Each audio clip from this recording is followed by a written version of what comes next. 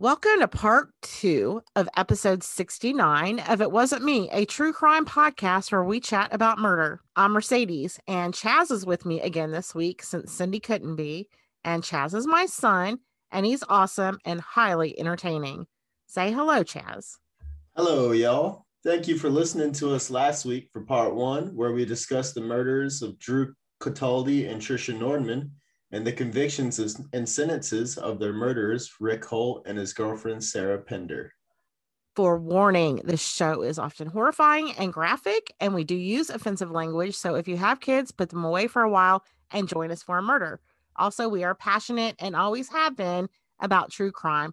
But I must warn you, we might make jokes and laugh during this podcast. If you want to learn more about us, visit our website at itwasn'tmetruecrime.com to find links to our social media pages. We drop a new episode every Friday morning, and be sure to subscribe to our podcast on your favorite platform so you don't miss out. Thanks for listening. If you are even slightly entertained by our Southern charm, leave us a 5-star rating along with a comment. If not, reach out to us to let us know how we can improve. Also, spread the word and recommend our podcast to your friends and family, or even your enemies. That was amazing, Chaz.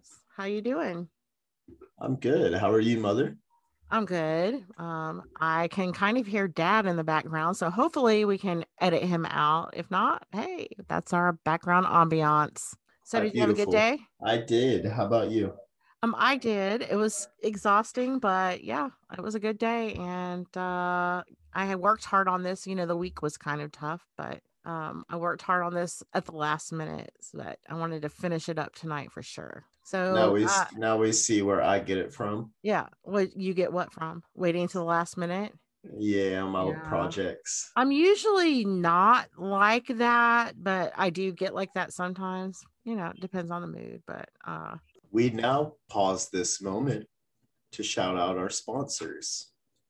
We would like to snack candy bar, the left or the right one. I definitely prefer the right one. And the most delicious chocolate candy snack in all the lands. All right, sorry. All right, you ready? Yeah, I was just shouting out our sponsors. Oh, okay. Well, yeah, I'll add it too. Are you ready to get started? If you were not here last week, didn't listen last week, take a minute, go back and listen, because this is part 2 and you don't want to miss anything that I discussed last week. It's kind of important, but I am going to give a quick recap because I think we all need that. So Sarah Pender, when she was 21, met Rick Holt at a Fish concert. We talked about the Fish concert and that culture. And she quickly fell in love with this former high school football player. Big old guy, like a tight end. What did we say? O-line guy, right? O-line. Yeah, he was a big boy. Yeah. So they were living together within a month. They had roommates, and he was a drug dealer. Turns out that their roommates, Drew and Trisha Nordman, Drew Cataldi and Trisha Nordman, who were fugitives from Nevada Department of Corrections, were meth heads. They were meth addicts. And anyway, according to Pender's account of what happened on October 24th, 2000, which is an account that has pretty much remained consistent, she left the house when Holt and Cataldi started arguing about drugs and cash.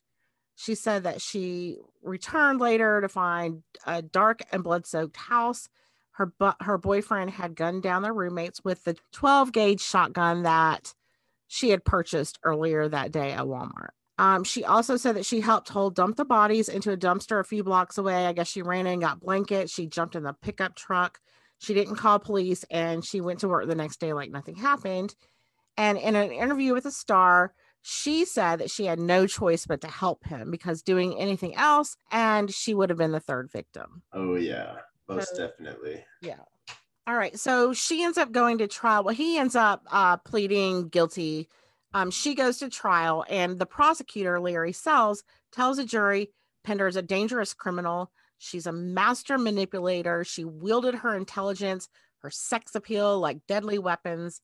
And he argued that now these are not my words, okay? These are things that he said to the jury. Yes, trying to build a defense, right? Right. Very dramatic flair. You know, her sweet suggestions and tender kisses bent the will of Hull, her hulking boyfriend, persuading him to kill Cataldi and Norman. It just seems so Shakespearean, maybe. Yeah, kind of Beauty of the Beast. Yeah. Well, he actually sold this to the jury. He also said that Rick Holt may have pulled the trigger, but Sarah Pender pulled the strings. Now, I have a really hard time thinking there's a big old, tall, former football player, current drug dealer as her puppet. I don't know if I buy it or not, but no actual physical evidence ties her to the murders. However, she purchased that murder weapon the day of the murders from Walmart, and her actions in the aftermath of the murders, as well as her behaviors and the 2 years that led up to her trial, convinced the jury that she was a cold-blooded murderer. So they found her guilty of 2 counts of murder, and she was sentenced to, now I put here 110 years, but I think I'm wrong on that. She was sentenced to like 56 years or something. She doesn't get out until she's over maybe 75. She might be 75 years old when she gets out. She'll be an old woman. Sarah was mostly convicted, remember, on the admittance of a letter that she supposedly wrote to Rick Coldy. Remember, I told you about that letter last week? It's kind of prominent in this one, but in that letter, she supposedly admitted to killing Drew and Trisha. Like she says, it must have been the acid. Drew was mean and I snapped. She wrote all this stuff in this letter, supposedly. His attorney, he says, oh, well, Sarah wrote me this letter. She's the one that killed Drew and Trisha. Now, there was also another piece of evidence against her, which was the guy you're talking about, the inmate, who was a jailhouse snitch. Yes. Yeah. Sorry. So at the time, they didn't know him as a jailhouse snitch, but he came forward claiming that he was with Sarah at Wishart Hospital and they were alone for 30 minutes, which a lot of people say can't be possible for them to leave 2 prisoners alone for 30 minutes. They said that must be a lie too. But during that time when they were alone for 30 minutes, she supposedly told him that she was actually at the house when Rick shot the 2. So those pieces of evidence that were controversial, those were her key points of argument when she requested an appeal. So I want to discuss the letter. Like I said, it plays prominently because the letter was really the only hard piece of evidence. If it's an admission that she did it, it was proof of her guilt. So allegedly, she wrote this letter on May 16th, 2001 to her boyfriend, which was supposedly sent to him while he was in jail, but there was never an envelope found. An envelope never came through with, from her.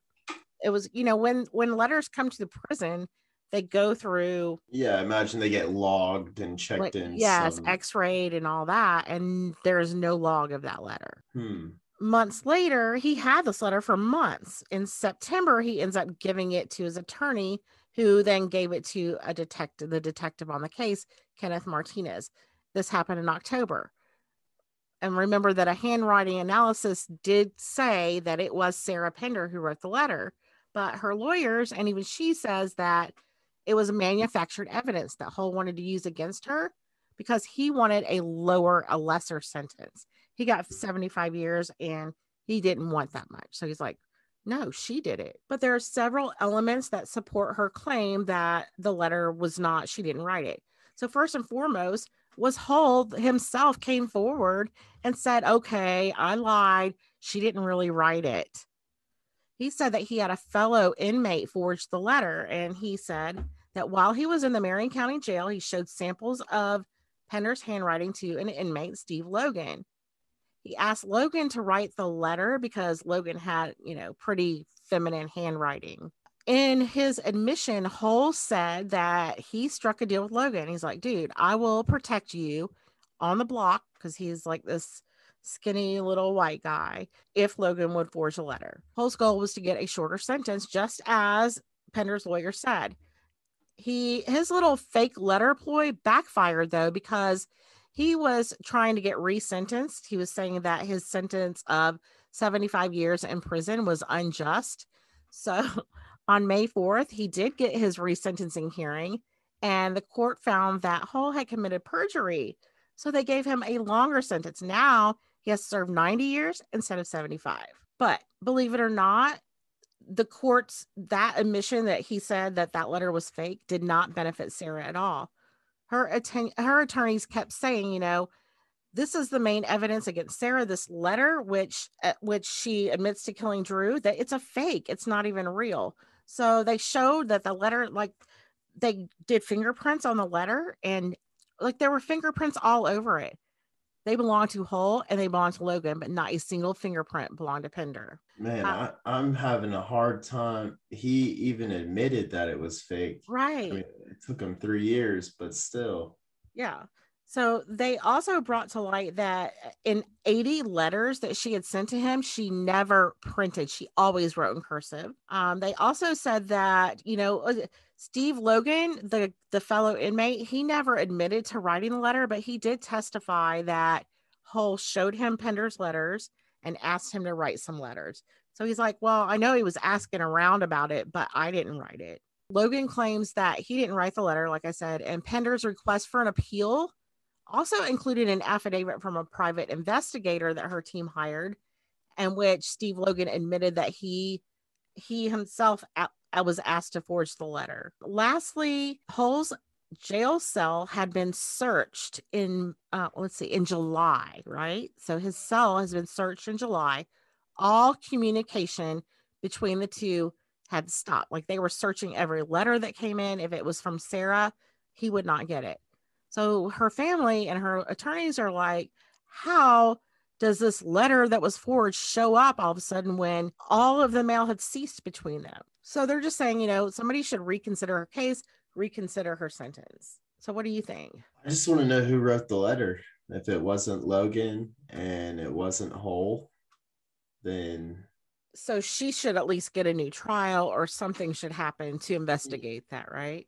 yeah, it sounds a little fishy for sure. Yeah, and the wheels of the court I guess the prison system are very very slow, as we know. So her attorneys are filing appeal requests and they're doing their best to get her out of jail. But while she's in jail, she's making quite a few friends. Okay, so she has a prison wife, a woman named Jamie Long, and she also has several hot pen pal relationships. Like I think I read 12. She was writing, these steamy sexual letters, including the one that she had with Floyd Pennington. That was the inmate who testified against her that we said was a jailhouse snitch. Yeah, that's another thing I find funny is that she never slowed down. No, she didn't. And I try not to be judgmental because she's early 20s and but yeah, it seems a little bit excessive to me. In April 2007, she submitted a petition for writ of habeas corpus. So Habeas corpus, that's Latin. it is. Do you know what it means? I do not. Okay. Corpus, Mr. Walker would be so upset right now. Right. Corpus it sounds like corpse. It means body. Like what it means literally in translation or as close as I could find is show me the body. So I guess, if you're going to accuse me of murder, show me the body. That's how I'm interpreting it, but I don't know. Many years ago, remember when I was doing that research on genealogy and I was researching that ancestor that had been a prisoner of war? Yes. He filed a suit of writ of habeas corpus against the US government because he was imprisoned and he was imprisoned for treason because that was during the Civil War, like right before the Civil War started or right during the Civil War. I can't remember. I have to go back to my research. But anyway, that was what it means is unjustly imprisoned. Yeah, because we were cowboy bandits, right? No, I don't know. I don't think cowboy bandits. No, we were like West Virginia. No. Okay, so anyway, the writ of habeas corpus that's a fundamental right guaranteed in the Bill of Rights of the Constitution. It protects you against unlawful and indefinite imprisonment. So you have the right to a speedy trial. You have the right to you can't have cruel and unusual punishment, that kind of thing. All right, so she files a petition for that because she's saying that my part in this murder does not justify getting that much prison time, is what she's saying. I just helped cover up the evidence. I helped dump the bodies, Yeah, at but I this didn't point, actually kill them. yeah, at this point, she's more so of an accessory, I feel like. What do you mean? Yeah. Like she was kind of, I mean, obviously just by her testimony, she left and came back and helped dispose, but she really didn't She do didn't call the police. anything. Right. she could have done things, but in certain situations, your judgment is definitely impaired. The court thought that too because they dismissed her case. So she's pissed. In September 2008, they closed her judgment. Her petition's dismissed. You took part in it. You concealed it. You're a part of it. You're just as guilty. So of course she's upset, and she's decided she's had enough. So she said, once my appeals were exhausted, I had no hope left, and I chose to create my own justice. I served the equivalent of 21 years of my sentence, and I felt that was enough. So what alternative does she have? Why? She escapes, of course. Remember, I read that article to you at the beginning of the first one. So Yes. she's like, fuck this. I'm out of here. I've served my time. She starts planning. She starts planning, and she escapes within a month of that dismissal of her. We all love a good escape story. Right? So, this girl is I don't know, she's vibrant and full of life. I'm sorry that she went to a life of crime because she probably could have been hugely successful. On August 4th, 2008, she escaped from Rockville Correctional Center, a medium security prison 50 miles west of Indianapolis. So there's an inmate count, and they realize that someone's missing, and they're trying to figure out who it is. So there's a maximum security lockdown. All the prisoners are put in their rooms, in their cells or whatever, and they figure out finally that it's Pender who's missing. They view video surveillance tapes, and pretty quickly they figured out how she got out of there. They knew she was long gone. So here's what happened. Plot thickens. It is. It's super interesting. So she reportedly planned this mastermind escape in less than a month. And she'd probably been thinking about this for a while. And I didn't put it in the slides, but remember that her roommates were actually escapees from another Nevada correctional center. She may have gotten ideas from them. She, they sat around and talked about. Yeah, of course. They did. They're probably like, oh yeah, this is how we did it. So it's probably the greatest story they ever had. Yeah. So she's got a great one too. So what she did is she got her hands on a cell phone. She had her boyfriend send her a cell phone so that she could orchestrate her plan from her cell.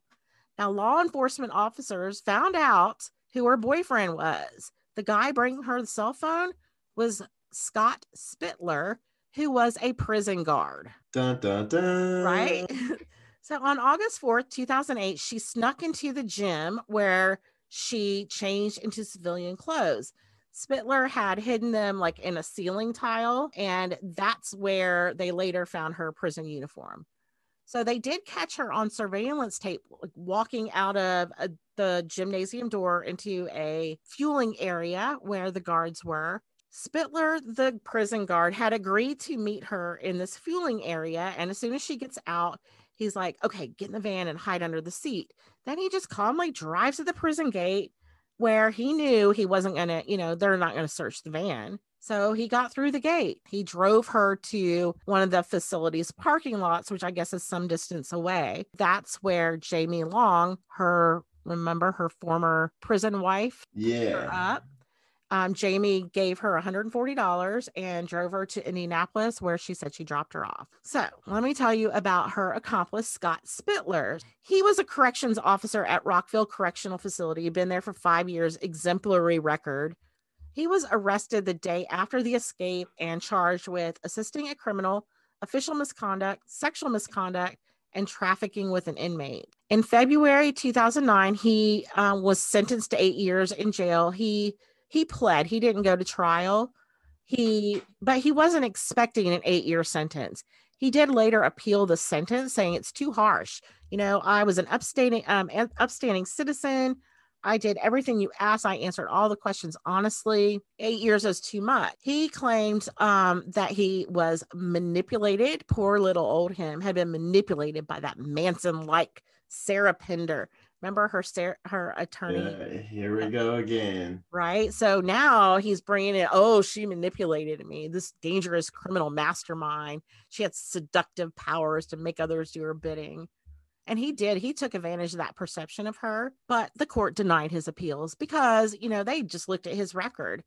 They pointed out to him, look, you're not as upstanding as you think you are, because not only did you have a juvenile open container charge, but 1 month before his escape, a court ordered that he would be placed in a pretrial diversion program for a misdemeanor charge of battery on his wife. So he was having sex with this woman in prison. He was married with 3 children at home, and he got in some sort of domestic violent situation where he Yeah, ended up this getting guy arrested. definitely does not seem like a good dude. No. Mm-mm. I mean, I don't think he is. And they also found it quite abominable that he was a prison guard. It's kind of like, there are certain professions where you are expected to just be better, like cops or teachers or prison guards. You're expected to be more, I guess, more upstanding. It's like, you're a prison guard, you're paying for it. So they said no. They gave him the maximum they could give him. Now, her wife, her prison wife, Jamie Long, the other accomplice, of course, they knew immediately who picked her up from the parking lot because Spittler told them.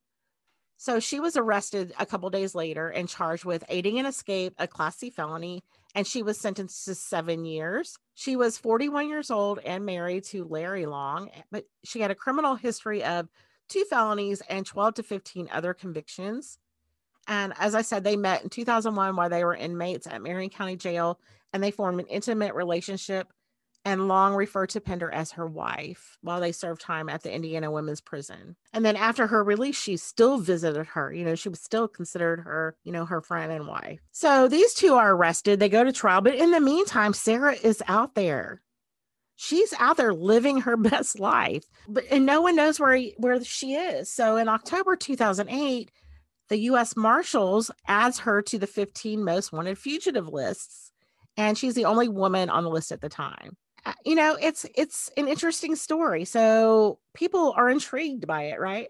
I don't think I'd ever heard of it before I found that article, but her story was featured in an episode of America's Most Wanted that aired in early fall 2008, like maybe just a few weeks after she escaped. The episode featured a rundown of the double homicide as well as her prison escape, and she's portrayed as evil and dangerous. As a matter of fact, they have like the police giving little interviews, and the Indiana police captain, Mark Rice, warned the public not to approach her. She was considered extremely dangerous. They mentioned that she was compared to Charles Manson at the trial. Lurking within was a dark, evil demon. She has the ability to seduce others. They're just making it so salacious, so sensationalized. Yeah, you know how Joe Walsh, or Yeah, that's whoever. Joe. Yeah, no matter who it is. And I don't know, is he the guy for that one, America's Most Wanted? I He is. think Yeah. he used to Yeah. be for sure. It seems like they do make things a lot more sensational than they had to be. But they ended the feature with this little tidbit. She is somebody who's been convicted of 2 murders. She's escaped. She's liable to do anything and use her wiles and cunning in order to get what she wants. That's Sarah Pender. Wherever you are, we gonna find you. Well, and they do. On December 22nd, 2008, 2 hours after a rerun of that episode of America's Most Wanted aired, her neighbor called police and identified her. And so the police swarmed her apartment. It was like a SWAT team, and she was arrested at her apartment. She did not resist arrest. She's denying. She's like, I'm Ashley Thompson. I'm not Sarah Pender. But it was Sarah Pender. And so this whole time, she was settled in a North Side Chicago neighborhood where she went under the name Ashley Thompson. She had a really good job. She was an estimator for a contractor. And I even read somewhere that they think she volunteered at an Obama campaign stuffing envelopes or something. She's either got to be completely innocent and just in this by association, or she's got to have the biggest case of Jekyll and Hyde.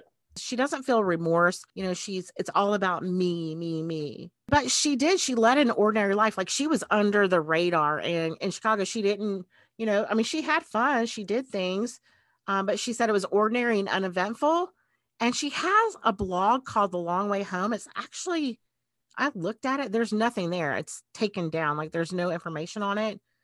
Like it looked like maybe one that you paid for, and if you stop paying for it, it just shuts itself down. But there's nothing there. There is a very brief description of herself, and it says stuff like, "Oh, I'm a good person. Please find out for yourself."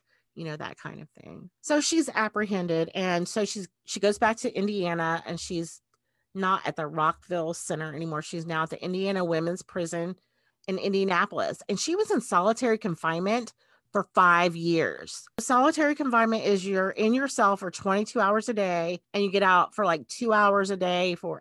She wrote an essay on that, which I have in the show notes. If anybody wants to read it, I have it in there. But it's quite interesting. It's quite dramatic. She talks about being in solitary, which would suck, right? Especially if you're a Yeah. person who's a narcissist or somebody who needs a lot of attention from others. Yeah, as much as I need my time to recharge, I definitely need my time around other people. Yeah. This punishment, some say, should have lasted a year solitary confinement, and that was arbitrarily prolonged because she had escaped, and they didn't want her to be back in the general population. She was under strict observation. I already told you that she was featured on America's Most Wanted, but a lot of other people were very interested in her story. I mean, she's been featured on a lot of other documentaries and podcasts. A lot of people want to write books about her. And one man in particular, one author, Steve Miller, in 2009, started researching for his book on her escape, Girl Wanted, The Chase for Sarah Pender. It was released June 7th, 2011. The book has been criticized as inaccurate and deliberately quoting key documents in a misleading way. I personally have not read the book, so I'm not sure. That's just what I read. What I do know is that the author actually met with the prosecutor, Larry Sells, to get primary documents and information for his book. Well, so Sells pulls out all of his old files on Pender and he starts looking through them. They're poking around through old detective files, and they discover a piece of paper that was written by witness Floyd Pennington, and it was titled Snitch List. He had a snitch list, and he had like listed all of these names, and it had like notes by them, like I can get this person to talk about such and such, and it had Sarah Pender's name on it with pen pal relationship. I can get her to talk. The lawyer, Larry Sells, is like, okay, this is weird. I've never seen this before. So he doesn't really think much about the snitch list at the time. But then the book is published. He reads Miller's book in 2012, and he remembers that snitch list. And I don't think it's all about that, but I think somebody in her family read it and said, okay, there's a snitch list. This could be evidence. So they contact Larry Sells, and he starts thinking about it. And he's like, this could be an important piece of evidence. It was important to me, and it should have been given to Pender's lawyer way back during her trial. So he was convinced that Floyd Pennington, made up the story about Pender because he's about to go away for a while. Remember, he was an habitual felonious offender. He had a lot of felonies, and I think he had child molestation on his list and raping, robbery. So he was about to go to prison for a really long time. Yeah, so he's looking for any way to. Right. And he only served like maybe 5 or 7 years before being released. And within a very short time, he raped someone and went back to prison. So Sells is like, the evidence was a snitch list. Neither he nor the defense attorney knew existed at trial. That means that he unwittingly built a murder case against Pender with dubious testimony. Like, that's untrustworthy. This testimony is untrustworthy. And this is the same guy that years before it says she was like Manson and she's evil, and it's the same guy. So he's quick to point out that she's not innocent. She assisted the killer. She helped to conceal the murders, but the maximum sentences on those crimes would have already been served years ago.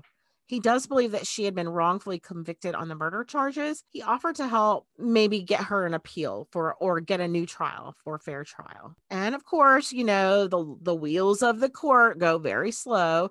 So in the meantime, in 2011, there's a mail art project where you can send us your hand, where you like trace your hand and send it to Sarah because she's in solitary confinement. It's this big publicized event that they did. And then her case was profiled on Snap in 2012. The show featured interviews with Sarah Pender and her relatives, as well as those of many people involved. So I really want to try to find that episode. I think maybe me and you watched a video from that where she talked about when she escaped. She was just talking about how her life was totally normal and like. Okay, did we watch that video the other night though? I think we watched a Yes, clip of I it the other believe night. so. Yeah, she said the question was, "What was it like to be free?" And she said it was beautiful or something like that. Didn't she? Yeah, she definitely said it was, uneventful, but Yeah, like, but it was just so beautiful. She seemed so zen when she said it.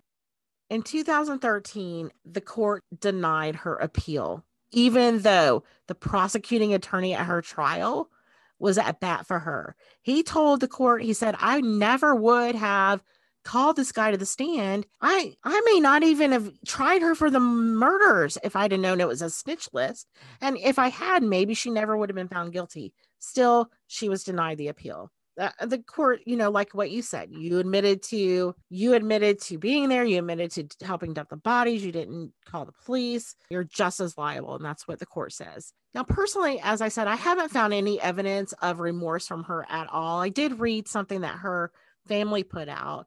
Oh, she was very upset by Trisha's murder. They were really good friends, but it's all from her friends and family and not from her. So I don't know how she feels. She does talk to the press a lot, but never about anything but herself. I seriously doubt that she's completely innocent of the murders. Like maybe she didn't actually shoot them, but I think maybe they talked about it before because, drugs and money and yeah, I all was about that. to say that, when you have friends and the only reason you're friends with them is drugs, usually bad things happen. No matter what I think of her, I still feel like she should be granted a new trial based on the new evidence. But I can guarantee you that we have not heard the last of Sarah Pender. She is moving through the appellate court system, and I don't think we've seen the last of her. So, as of right now, she's still in prison where she will be, like I said, until she turns at least 75. So, how old is she now? 41. So she still has what, 35 years, 34 years. You age quick when you're in prison. I feel like her story is a bit like a movie plot. Well, okay, It's there is a it's movie I forgot to tell you. It's a Lifetime movie and it's called, oh my gosh, I meant to put it in the slide when I just now read it. There's a Lifetime movie. I cannot remember the like it's the perfect plot. It is. You start off with the other two people running away from prison. They meet up with Rick Hall, Sarah Pender. And you got this lifestyle of drugs and alcohol and bars You're and you're yeah. going to see fish every weekend, and next thing you know, you come back and your boyfriend's got a 12 gauge and he's covered in blood. Oh, yeah. And Well, it then depends on which way the movie took. Like if yeah, it, because then it could be her like yeah. doing her Charles Manson Well, thing. I will definitely look that movie up and let you know. And I will be sure to put that in our yada yada notes for next week because I don't know when Cindy's coming back. So I mean, are you gonna make the commitment to me and our It Wasn't Me family to be I, here I next would week if we I have would to have? I would love to. Okay, all right. I, So I am making the commitment. I am on the team. okay, you heard that. You heard that out there. Okay. One of these days I might actually have him research a murder. So That would be very interesting. all right, everybody. Thank you so much for joining us this week. We appreciate sharing our passion with you and we thank you for your support. If you'd like to support us even further, please consider subscribing to our podcast and giving us a 5-star rating and a comment. Your subscription and ratings are essential to our success. You can do this on your favorite platform. For more information and links to our Facebook, Instagram, and Twitter pages, visit our website at itwasn'tmetruecrime.com. Please recommend It Wasn't Me to your true crime loving friends and family. Also, thank you to our Patreon supporters. You are the extra. You too can become one of our beloved patrons by signing up at patreon.com/itwasn'tmepod. Thanks again, guys. And remember, It wasn't it me. wasn't me. Toodaloo.